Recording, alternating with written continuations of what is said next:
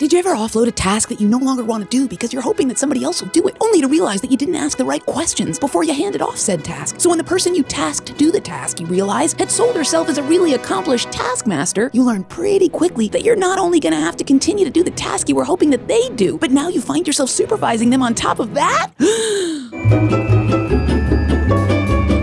Welcome back to Why Are We Shouting? With me, Jill Salzman, here to help entrepreneurs get down to business.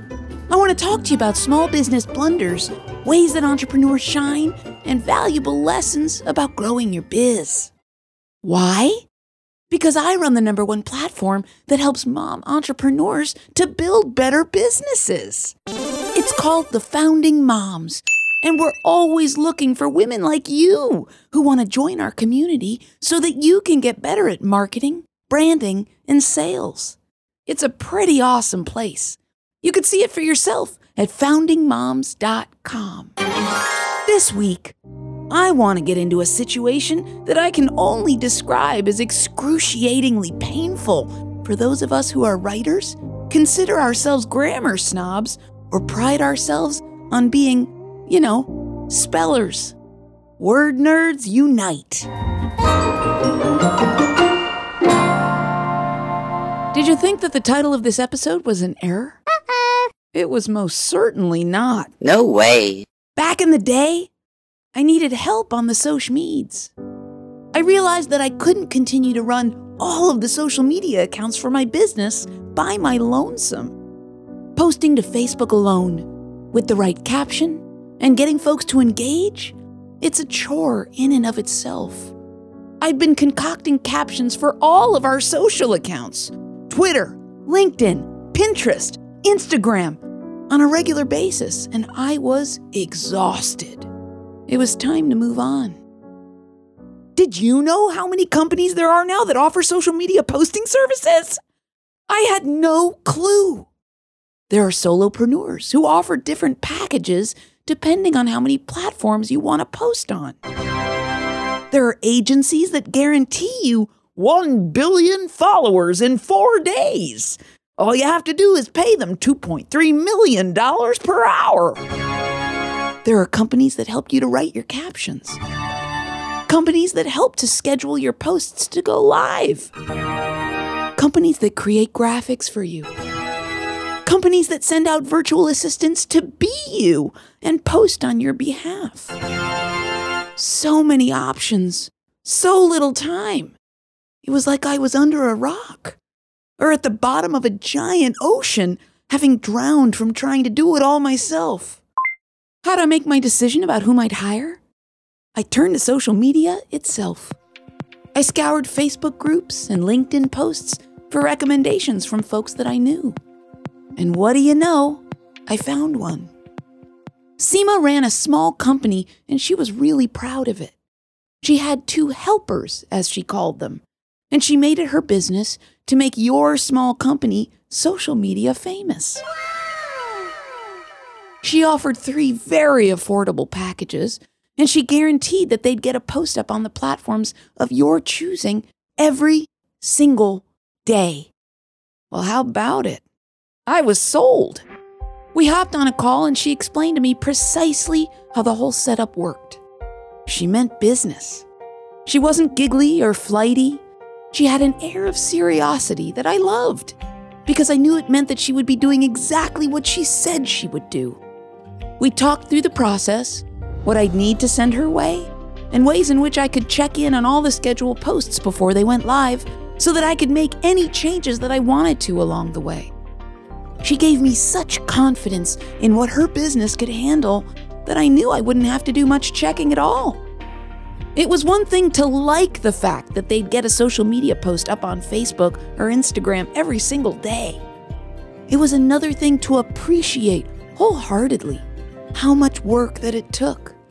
I'd been doing it for so long, I was practically bowing down to her as I very willingly handed over their payment to get going as fast as I could.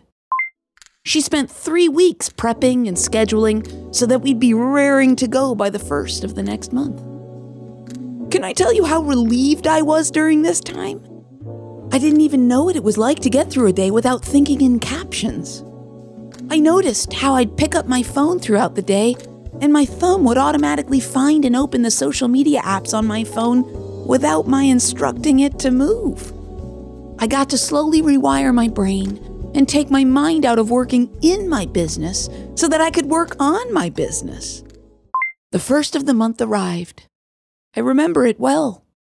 I woke up with a big fat smile on my face that morning, knowing that our socials were all taken care of for every single day that month. What a treat! Until the first post came across my Instagram feed. How did I miss it? Just 2 weeks prior, I'd gone in to see all the scheduled posts, even though I promised myself that I didn't even need to do that. I remember editing a few posts. This one must have been added after the fact. Or I didn't see it. At first, I saw the quote. It's one of my favorite quotes, and it took up the entirety of the graphic in big, beautiful, bold lettering. But then there it was, the caption. It said, "We've been there, you've been there, we've all been there at one point or another. We sit down and realize the thing we're struggling with is something we created. Finding out why we made the struggle harder for ourselves is the first step to overcoming it." Ourself? Made the struggle harder for ourself? I immediately messaged the team. Seema wrote "ourself," not "ourselves," on today's caption. I grilled her on 1,000 questions about process, team management, and what kind of graphics she creates. But did I ask her about her grammar and spelling skills? Nope. I logged into every platform where she'd posted the embarrassment, and I changed it myself. Not by ourself, thank you very much. Just in case my gut was way off, I went ahead and I looked the word up in several dictionaries. Did you know, dear listener, that ourself is a word? I didn't either. Here's my favorite definition, found in the Collins English Dictionary. Ourself is something used instead of ourselves when it clearly refers to a singular subject. Some people consider this use to be incorrect. Did you hear that? Let me take you one step further. The Collins English Dictionary is a printed and online dictionary of English. It's published by HarperCollins in Glasgow. The current edition is the 13th edition, which was published in November 2018. So this is a real dictionary, which is suggesting that ourself could be considered incorrect by some people. I am here to announce for the very first time that I am some people. It didn't take me long. Only a few days later, I posted an ad online for Seema's replacement. She finished out the rest of the month, and I wept every day that I had to meticulously scour, edit, double-check, and then triple-check her work. And thank goodness I did. There were an awful lot of corrections that needed to be made. The founding moms did find a brilliant replacement who's been posting on our behalf ever since. Our new social media director creates beautiful graphics. She comes up with very clever captions. She doesn't post every single day of the month, and that's okay. It was never driven home harder than by Seema herself that quality is far superior to quantity. You know what our new social media director does do? She spells correctly. She knows her grammar, and she uses words that are considered correct, not just by some people like me, but by all of them. You don't call, you don't write. Why not do both? Text me at 708-872-7878 and leave me a message so that I can talk to you in a future episode.